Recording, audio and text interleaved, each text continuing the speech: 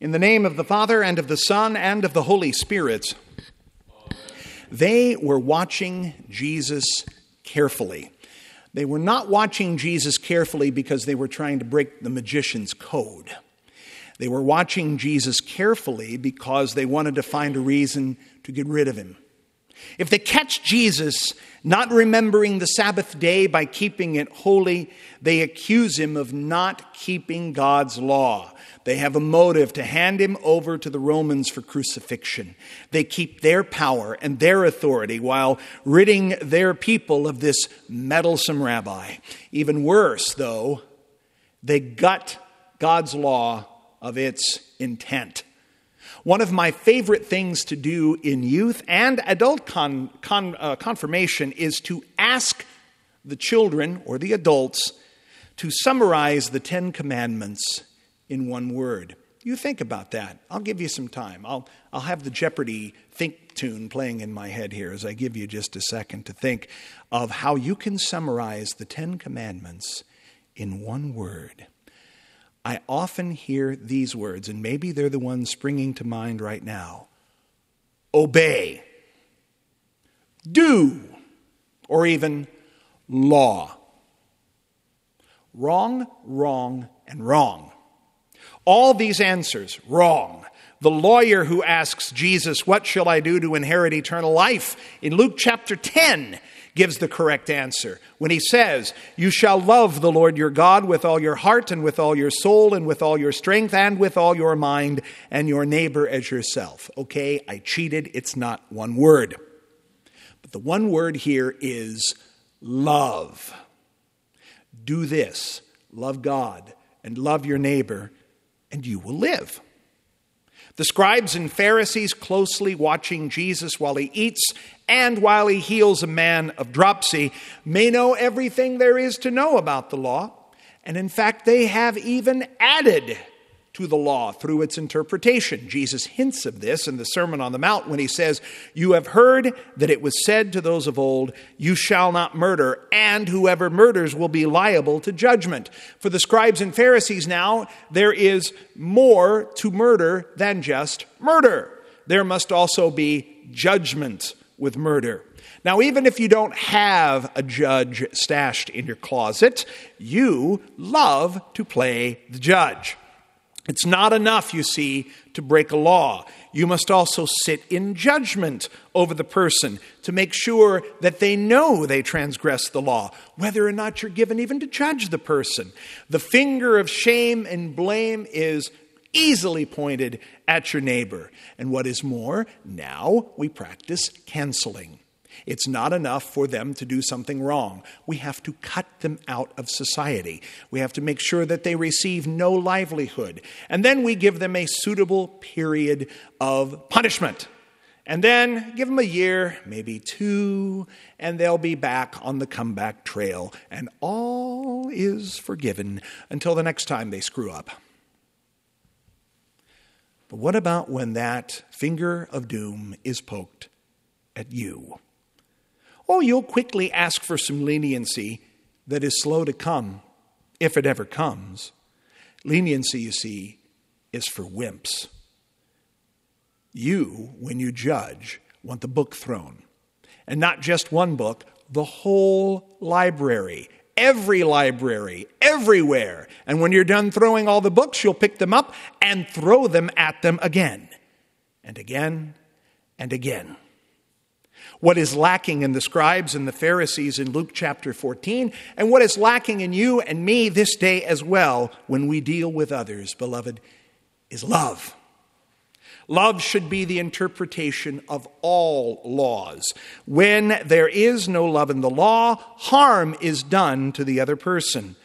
When love, though, is the reason for the law, then I help my neighbor, protect him, honor her, and do what I would want done to me.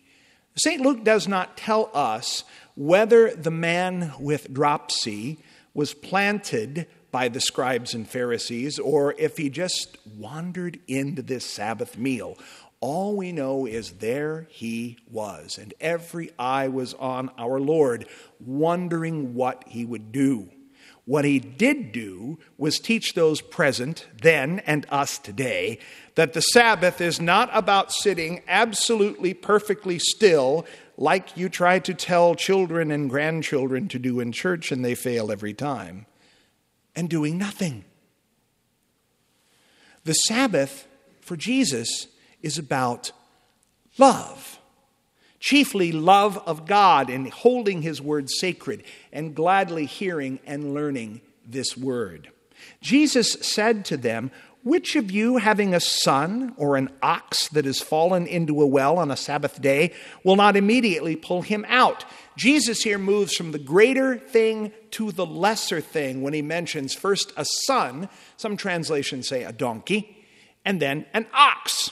So let's bring this question into the 21st century. Which of you, having a child or an animal or a house or a barn that is in grave danger on Sunday morning or on Monday evening, will not immediately tend to the problem? Now, the way of the scribes and the Pharisees here is to let the child or the animal die, or to let the house or barn burn to the ground in a fire or some other act of destruction. You can picture it. A child crying for help, and you respond, "Sorry, son. Oh, it's 6:15 and I've got to get to church right now. Sorry, daughter. I see that you're in deep trouble down there and you're probably going to die, but can't you see I'm doing my devotions right now and I've got to finish this psalm and it's really long and I just started. Can you give me another 5-10 minutes? An animal is about to give birth, and you won't tend to it because you're busy reading your Portals of Prayer devotion first. Your barn with animals and implements is burning, your life's work. But Pastor is here to commune you, and I just don't want to disappoint Pastor by not taking communion and then giving him, cookies and coffee when he's there, and I've got to be hospitable. The barn can wait. These examples may be far-fetched, but they're consistent with the intent of the scribes and Pharisees. Who cares about people or things being hurt? Who cares about love? There is a Sabbath to be kept holy. Let the man with dropsy wait until after sundown. He's had the condition this long. A few more hours of suffering is not going to hurt the guy.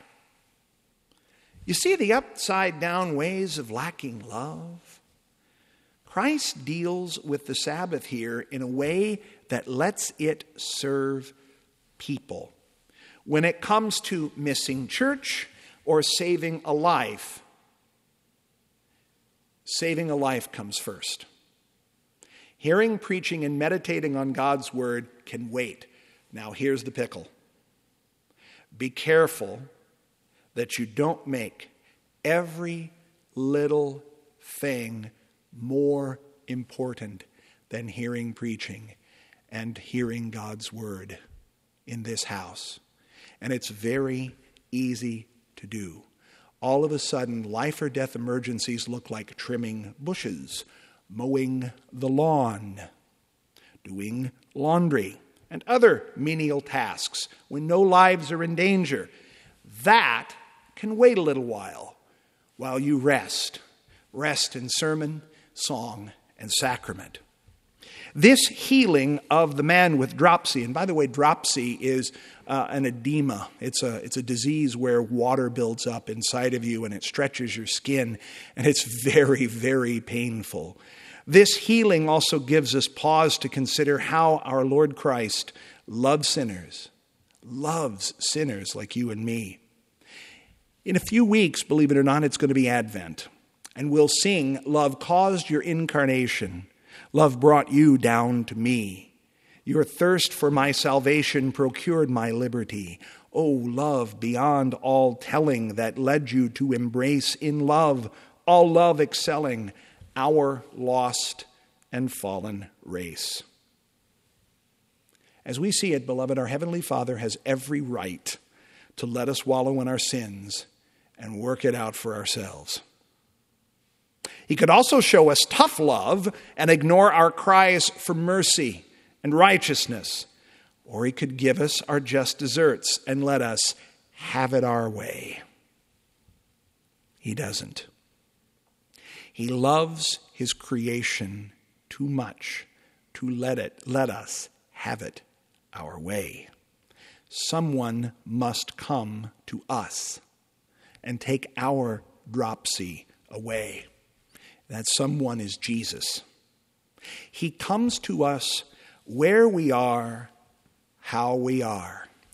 Jesus does not first ask you to have the carpet vacuumed, the home dusted, and everything put away properly in its own place before he shows up. He wants to see you as you are, how you are. And oftentimes we are sick. Not necessarily physically sick, spiritually sick. Sick unto death. That's how he wants to see us. And when he sees us, he loves us. He loves us by taking on all of our sins upon himself. And what does he give us in return? He gives us his holiness, his righteousness, his healing, his cleansing blood. He sets us free and sends us into the world to love others as we first are loved by him. And the need of our neighbor is always before us. And yeah, we're going to foul that one up too. We're going to mess up and we're not going to see that. Or we're going to select and pick and choose which neighbor we want to help and what we want to do. And there are other times, though, that we're going to be in the right place at the right time to do the right thing. And the thing about that is, when it happens, you will not realize that you were in the right place at the right time doing the right thing to the right person until after the fact. And it may be a very long time after the fact before you realize it. And maybe it has happened to you when you have been in that position too. In all times, Christ's mercy covers us and our neighbor, and his boundless love, beloved, is enough. He sets a table even before us in the presence of our enemies. He bids us, move up higher, sit by me. I got a spot for you right here. Place of honor. You're the invited guest. Come, let me pull your chair back and let you sit down, and I will feed you with the bread of life.